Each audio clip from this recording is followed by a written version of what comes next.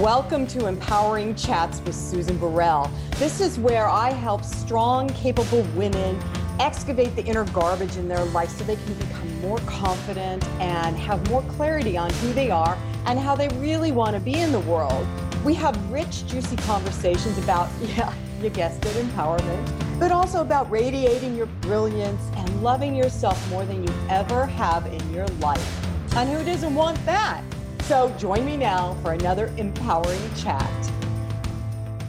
So we are riffing again, just as a reminder, on reemergence. That's what Empowering Chats with Susan Burrell is talking about this year, reemergence.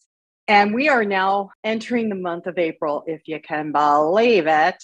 And my team and I chose for this month, the word materialize. Now, when I was coming up to do this little intro thing, I was like, materialize, really?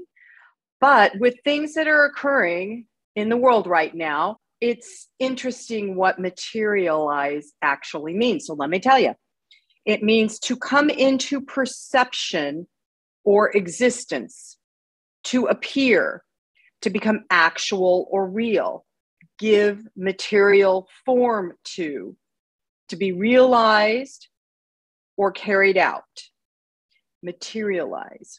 So it's interesting to me how we can actually individually come into a perceptible existence or appearance of whatever it is that we're choosing to focus on, right? Choosing to focus our attention on. So I am wanting to encourage you for the month of April to really focus on peace, beginning with yourself, inner peace, then community peace, and then global peace.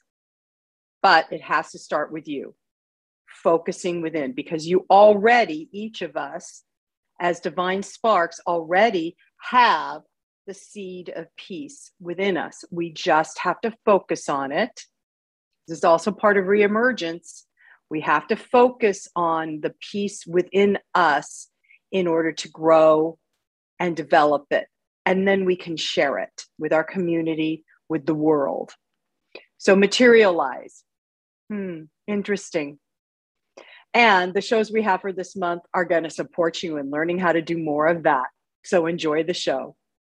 So welcome to the show today. I am really so curious about this conversation because of my personal life path, which is kind of similar to a lot of people's life paths right now, because I'm going to be talking with a woman who has written a book about marriage. The book is called Marriage Minded, an A to Z dating guide for lasting love. I want to welcome Marsha Naomi Berger. Thanks for joining me. Thanks for having me on your show, Susan. Oh, I'm excited. So whenever I know there's going to be a great conversation, I get these chills that just, I get it. It's like I get plugged in to an electrical socket. And it's like, wow, I can't wait to see. So I'm curious because it's marriage for people that really want to be married. That's what the book is about. But you've done a dating guide first or throughout the whole book. And I love the way it's built, actually, the A's, the B's, the C's, and each one has bullet points that are important. So tell everybody why you decided to design a book this way. There are a lot of books out about marriage and about dating that cover one or two important themes, and they're good books.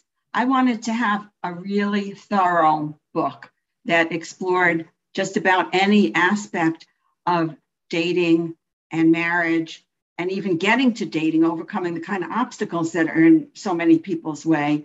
And I thought it would be fun also to have people read it in A to Z, like A is for ambivalence, A is for attitude, A is for awesome. Remember, you are. So those like 3 topics under A, and then there are topics under B. I won't do the whole alphabet now, don't worry.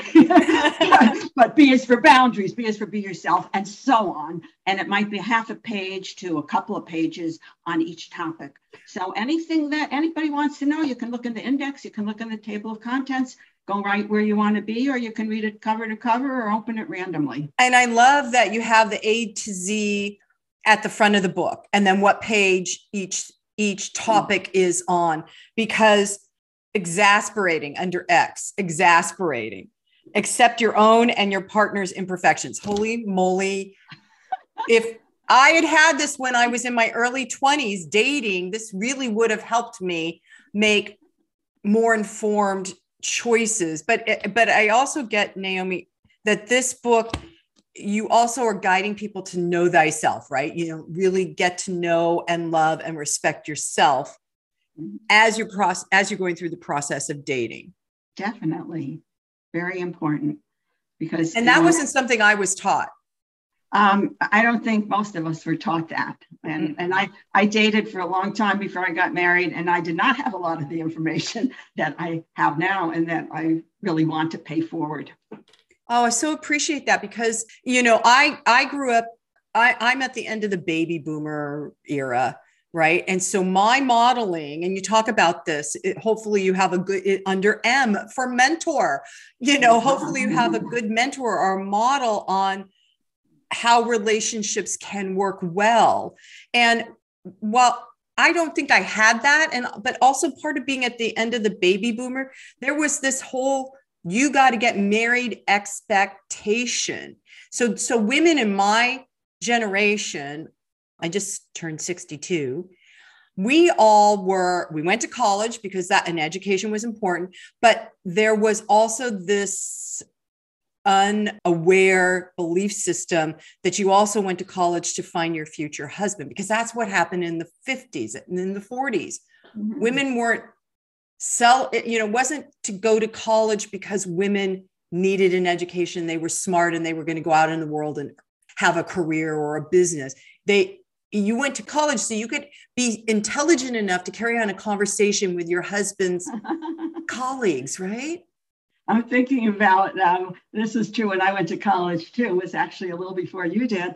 And people used to joke, you're going for your MRS degree. Right. Yeah. I mean, I wasn't consciously thinking that when I went, but I certainly wasn't thinking about what's my occupation going to be, even what am I going to major in for a while. And I guess by good luck or divine providence, however you think about it, I majored in English and I got my master's degree in social work. And even though I was given a message that it didn't really matter what I did because I was going to get married and my husband was going to support me. Well, that didn't happen. I married after dating for 20 years or so. And meanwhile, I established myself, my career, and without even, it was like, well, what else am I going to do? So I just moved along. Right. And I have several friends in my age bracket that didn't get married, and we've, and then they did late in life and it wasn't the right fit. So I got married at 25. I did not realize I had a belief system so embedded in me that I had to get married. Right. It wasn't even that I had my biological clock ticking, because I really knew I needed to do a lot of work on me before I could have a child. So creating this marriage-minded guide for people that are dating, what are some of the key components that you wanted to focus on? Well, I wanted to focus on 4 key components. And so I have the book divided, actually, theoretically, at least, into 4 sections. And the first one is overcoming obstacles. And a big obstacle is often the attitude, such as I'm not good enough, I'm too thin, I'm too fat, I'm too old, whatever it is that gets in people's way. And so it's important to recognize that. And then you can do something about it, because you can adjust your attitude if you want to.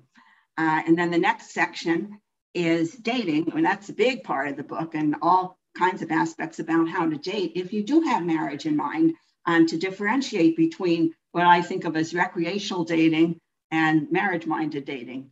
And then so that, how do you talk about how you find out if the guy has the same kind of reason for dating as you have, not necessarily that he and you are going to get married, but you have this is what you're trying to find out, if it's going to work or not. And then the third section is committing. When do you have that talk if it hasn't happened naturally? about where's this relationship going, and if it ends up going that you get engaged. And the final is marriage and how to keep it good. And actually, my first book focuses on that. It's called Marriage Meetings for Lasting Love, and it teaches couples how to have a weekly gentle conversation that covers all the important aspects of the relationship, so that both people keep feeling appreciated and the teamwork is good and they still have fun together, make plans for the weekly dates and other good times, and deal with their issues respectfully using the kind of communication skills that I describe in detail in the book also. So marriage is the goal, but it's not the end, because like I say, it's not really the wedding, it's the marriage, and it's how you keep it thriving. Right. And if it's going to be a long-term relationship, even if you're not married, because so many people choose not to get married for a variety of reasons, but they stay together for 20, 30 plus years. How do you keep that relationship healthy and growing and thriving? And you've got some good suggestions in this book.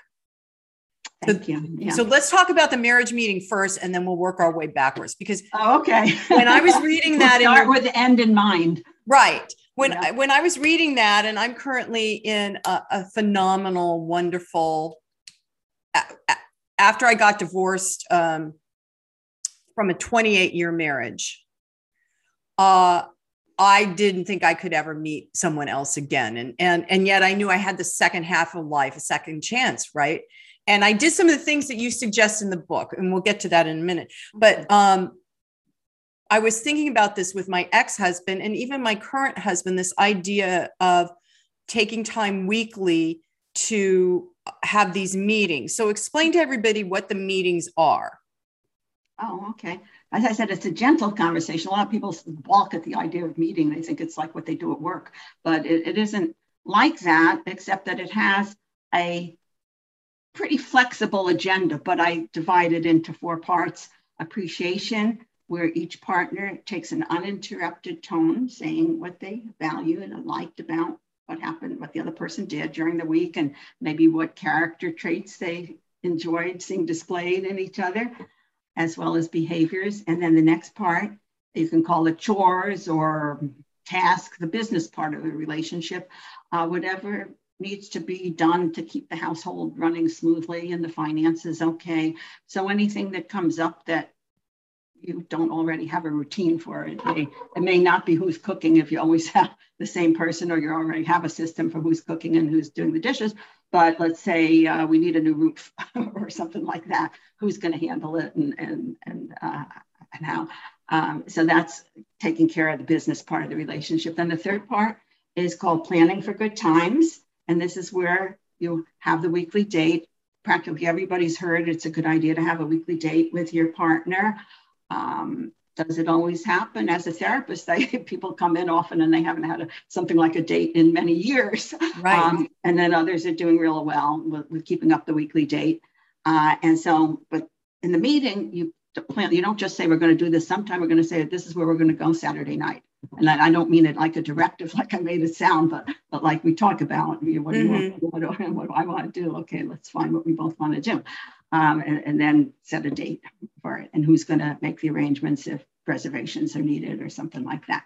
And then the last part is dealing with the challenges, and every relationship has issues, and we don't want to keep them swept under the table because they have a way of growing and turning into grudges if we don't take care of them fairly soon. Yep. So this is a good time to clear up misunderstandings, talk about anything that's gotten somebody emotional, whether it's hurt feelings or just a misunderstanding that needs to be cleared up.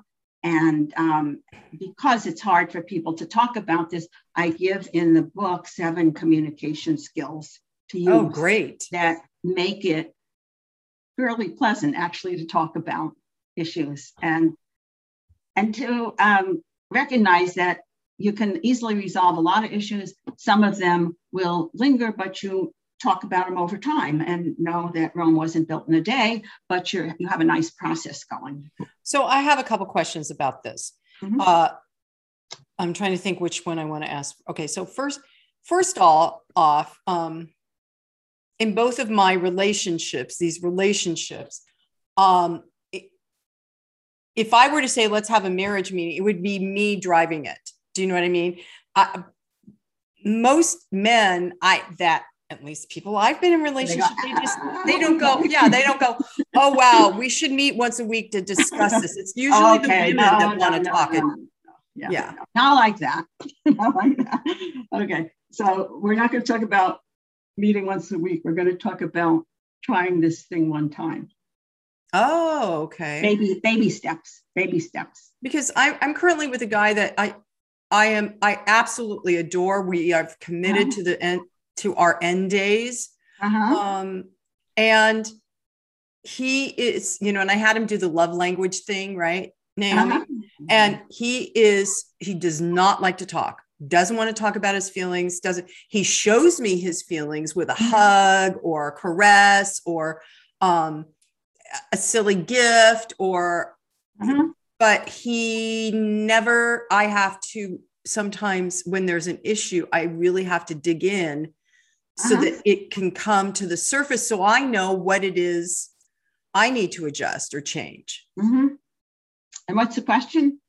Well, so I don't ever think if I said, hey, could we try this once? He'd say, okay. But to have it be an ongoing something. Okay.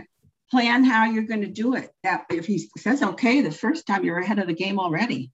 Okay. Because a lot of guys, come on, don't do that to me. Right. Okay. So first of all, you load up on the appreciation. I'm so glad that you're brave enough to do this. And we're going to make it fun. And you're going to load up on the appreciation. You're also going to let him run the meeting. You may initiate it. Okay. All right. I see what you're thinking. Okay. I think I can see what you're thinking. I think you're thinking, what? He won't do it. Yeah. Okay. And I would love it if he did. Okay. I would. All right. So it helps if you look at the book. You can read it, you can buy it, you can take it out from your library. Okay. You can listen to the audio. And it depends on what you like to do and what he likes to do. If you first expose yourself to the book and the instructions, and it gives examples of how people get past some blocks by having marriage meetings, and again, all the communication skills, the agenda, make it like that's the first thing is I'm not going to just lay this on you and be your teacher, but let's learn about it together. Right. And then it's the one thing, I tell people to do, if the husband or partner says, no, I don't want to do that. Okay, when's your birthday? When is Mother's Day applies or Valentine's Day? This is the gift I want, one meeting. That's a good idea. All positive. N is for negotiate is in the book. Marriage minded, N is for negotiate. So ways to express what you want in a way that the other person is going to be happy and find it a good idea because this person is going to get something nice too. I mean, he wants to give you a present, and it certainly, you may not need another necklace or blouse or whatever, but wouldn't this be lovely to try a marriage meeting? And then you make it so much fun by lots of appreciation. Don't ask him to do anything. Tell him what chore you have in mind you're going to do. But if you can get him to run the meeting, it's not a big deal running the meeting. It's like saying, he gets to say, it's time for appreciation now, and he gets to express his appreciation before you express yours. And that's so, I got to say, that's so smart, Naomi, because, it just is gently guiding them to say things and do things. I'm definitely going to read the rest of that section and see if we can do this, because I can tell that when stuff and you said this in your book, when stuff gets swept under the rug, the emotions or the hurts, or and we can hurt our partner without even realizing that we're doing it. Often it's unintentional. But to address those things first, instead of going, well, tomorrow's another, I'm thinking of Scarlett O'Hara, tomorrow's another day, it'll be better. That's kind of denial, right? So this sounds like it gets you more conscious and then in a conscious connection with your partner. Yeah, it prevents building grudges. Yeah, and that's a big one. Yeah, you hear these relations. In fact, I just worked with, I'm a therapist, I specialize in working with couples and adults, individuals. And this man was explaining, this man who had a little trouble standing up to his wife and expressing his feelings, although we've done some good work on that.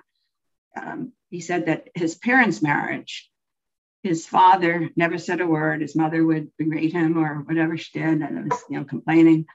And then he wrote her a note and left and never came back. Oh, wow. So this is like 20 years or more building grudges because there's no conversation. Right. And the marriage meeting makes it a gentle conversation. Yeah. The details of the marriage meeting are in a different book from Marriage Minded. Marriage Minded mentions it, but to actually know exactly how to hold the meeting in the most effective way, that's the book that's called Marriage Meetings for Lasting Love. So this is, Marriage Minded is mostly for before you're married, although married people can benefit from a lot of the ideas in it. But for the specifics about how to hold an effective marriage meeting, that's the Marriage Meetings for Lasting Love book. Okay. So Naomi, I want to go in a different direction with this because so many people, and I never thought it would happen to me, but it did. So many people have gotten divorced. And so like I got divorced and my son was 18 when I initiated the divorce procedures, and it rocked his world. Even though he'd been living in the household where it was not healthy, right? The energy was not healthy in that marriage. But it still shocked him. He just wasn't aware for whatever reason. And so then after that, he and I have a phenomenal relationship. We had to rebuild, but we have a phenomenal relationship. And he's come to me several times about, ask me, why did you get divorced? And would you ever get back together? Oh, good God, no. But also, well, so what does that mean? Does marriage mean anything? And what if I want to get married? And what should I do or not do so that I don't ever get divorced? Because he said, if I get married, I don't want to go through divorce. Well, who does? Nobody does. Right.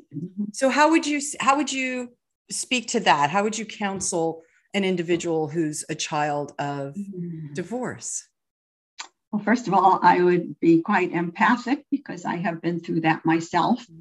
My parents divorced when I was 13, and it did, I don't know, traumatic almost seems like a mild word to describe what it's like. And divorce is all too common now. And I think it's for a child, it's like, kids think their parents are going to be there together. It's almost like an unwritten contract. So it's really important to emphasize that. And also anything that you can do, especially helping them get, I think, we mentioned mentors, people that they know, so they know that good marriages are possible.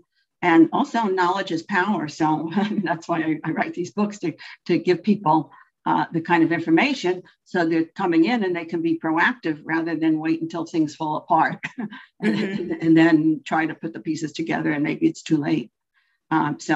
So get all the information that you can about how to communicate well, and of course how to choose well. You mentioned you were 25, and some of us are ready at a really early age, and some of us need to mature to be ready. And I'll put myself in that category. So I don't mean it as a put down. I just mean it as to wait for the right time, not to feel like because my friends got married, I have to do it now. Yeah, I was like one of the first of my friends, so it probably would have served me to wait another 10 years, or even 5 years to know myself. But I wasn't at that point.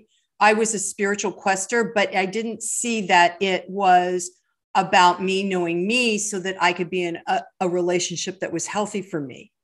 I saw them as two I'm on a spiritual quest and here's my relationship. Yeah.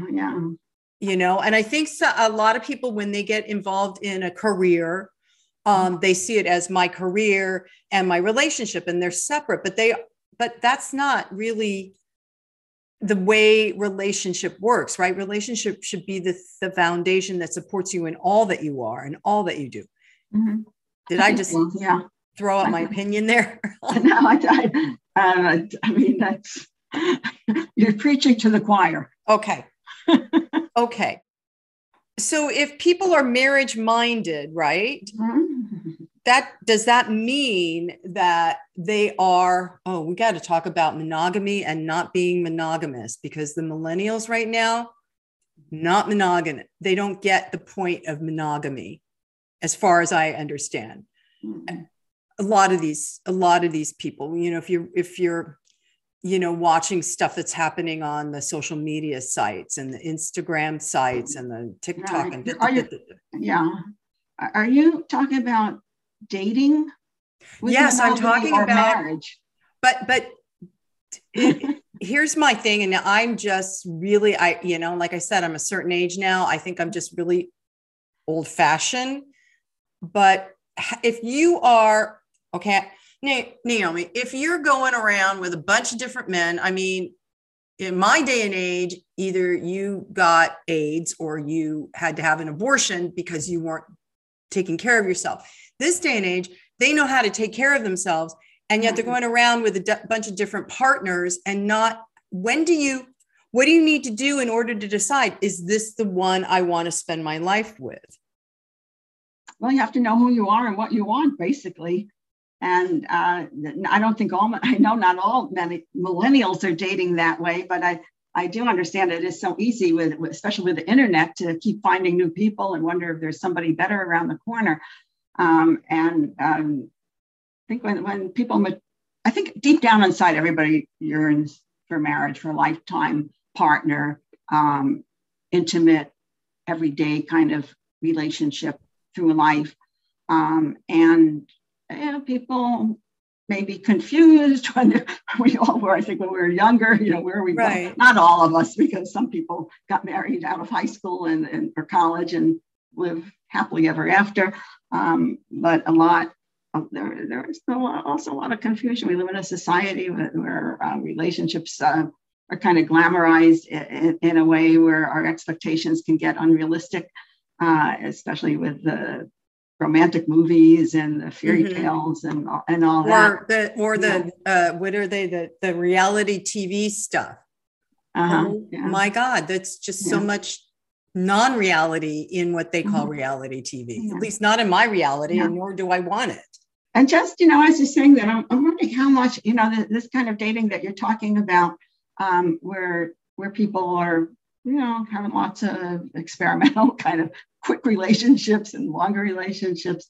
How much of that is because they did not have kind of the values or the role models for a good lasting relationship when they were growing up?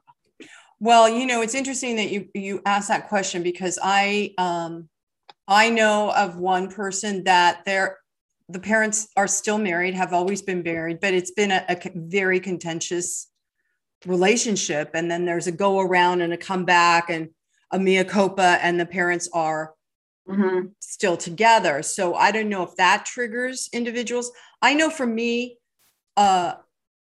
my parents should have been divorced several times over. Now, my mother has since passed away, and my father has he talks about his life with her as if there were never really any problems. And I lived through it. Both my brother and I were like, whoa. So basically, really, it does distill down to just really learning about yourself first. I think so. Yeah. And also recognizing that you don't have to repeat your parents' experience. And see, that's a big deal. Yeah. When you mention this tumultuous relationship, how did they get that way? It often goes back to generations until somebody gains this self-awareness to say, I'm going to break the chain. I'm going to create something different and better. Yes. Which is what I consciously and intentionally did while I was going through divorce. So, because I didn't want a repeat. been there, done that, no more. Right. And I wanted to lay groundwork for my son to at some point feel safe enough to then commit to a relationship, because the divorce was so caustic. Yeah. It sounds like you did really well, Susan. I did. He is getting married now, and you like his intended, and that's wonderful. And I pulled all my stops out too. I just like went, when I was going through divorce, I'm like, all right, let me get to know me. Let me let go of all the guilt and the shame and the blame, and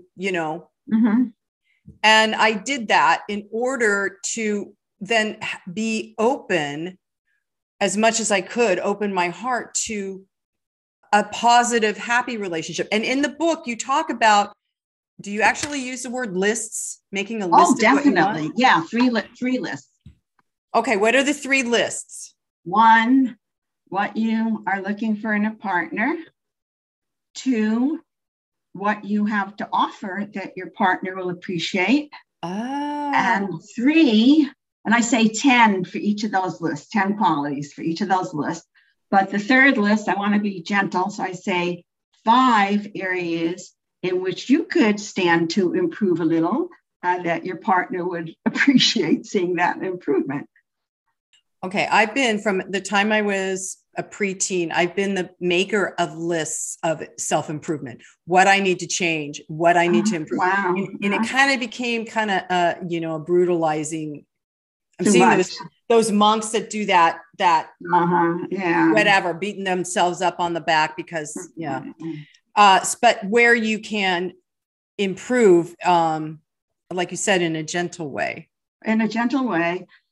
With the idea being that, I was thinking about how when I was single and my friends were single, we used to have these conversations about what was wrong with whoever we were going out with,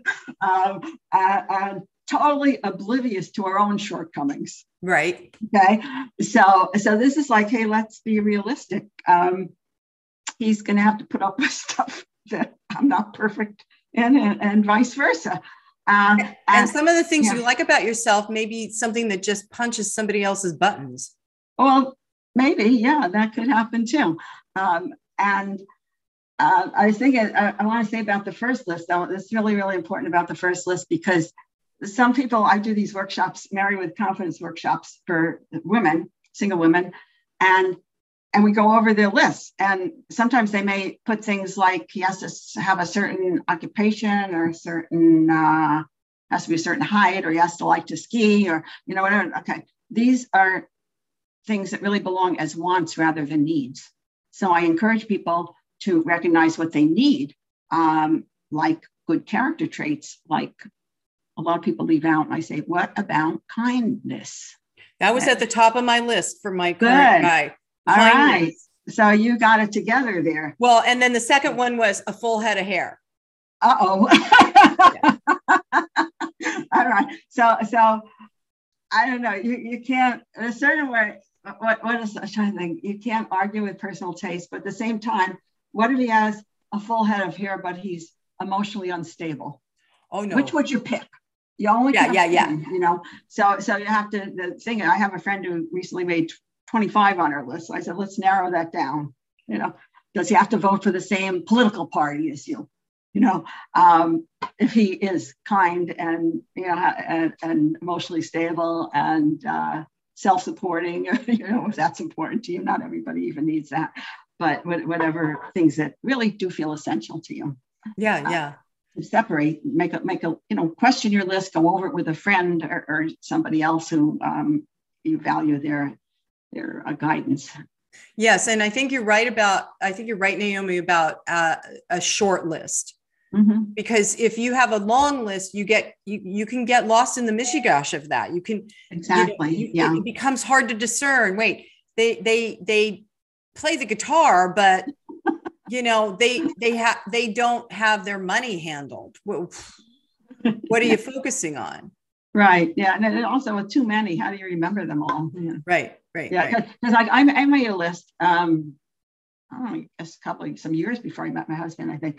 And I I didn't remember consciously what was on it, but it's in the background. And I did find the list. Eventually it turned up in my many papers that are around.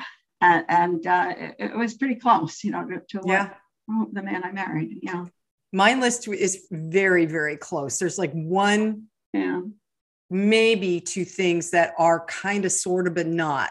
Mm-hmm. But I got all, 90%. But I teach my clients to do this because it's all about inner transformation and self-worth and valuing. And if you value yourself, then the person you want to partner with, you need to value them, but they will value you as well, because they are attracted to that inner value, I guess. Yeah, I think it is true that like attracts like. If you value yourself, you're likely to attract somebody who values himself or herself, in a relationship. And vice versa. If you're going around kind of morose looking and you're not really shining forth, then you're going to attract a different kind of person who might be attracted to neediness, or and that's not necessarily, that's not a healthy person. No, and you're not a healthy person if you're walking around being needy. Right. So and it comes back to what you said, how important it is to value yourself and to know that you're worth. Yes. Doesn't mean you're perfect, but you're worthy. Right. And then you glow. You glow, and you attract people that are attracted to the kind of person you truly are and that you're emanating. So I just opened your book under T and looked, and of course, this is how I work, trauma.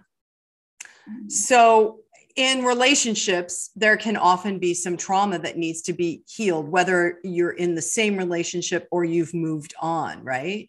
Mm-hmm. So what do you recommend for people that have had trauma, which are quite a few of us now, especially if you've gone through divorce? Well, there are different therapies that help with trauma, and finding the one that fits for you, being able to talk about it and have an empathic listener is really important. And it also depends, on the person, what they're ready to deal with. There may be a time that they don't want to talk about their trauma because it reenacts it. Right. And then there's a time that it can feel very supportive to talk about it and to get past it and deal with it. It's not something that you can expect your partner to take care of for you. It is a self-help kind of. Yes. And it's important to have somebody outside of your partnership to listen. Right. Like a therapist or a family or a friend that you absolutely trust their discretion. Mm-hmm. It could be if somebody has a close relationship with a pastor or a rabbi that is a good counselor, that might be helpful. Right. And I think, now I'm going to generalize, Naomi. I think women, because we need to talk things out. And I think sometimes we get confused with talking things out with our partner. And when it's about them, they have a hard time connecting or understanding or shifting. And oftentimes women that want to talk things out with their partners because they want their partner to fundamentally change. Yeah, right. And if I'm understanding what you're saying, these are the discussions where the woman might think that she's communicating and the man hears it as a criticism of himself. So that, that's a delicate thing to, again, if you get the right kind of communication skills, the most helpful communication skills, then there are some things you can talk about with your partner. If you're talking about something that you're upset with, something that the person has said or done, that you pick a time when, again, when you have a marriage meeting, then you've already loaded up on appreciation, so you're in a pretty good mood. You've planned your date, and so then you're going to, and also I say you pick your timing, just like your timing for the marriage meeting. Nobody should be hungry or tired. You should be clean and sober at the time and have good energy. So you pick a time, and if you're going to do it during a marriage meeting, you already have it timed.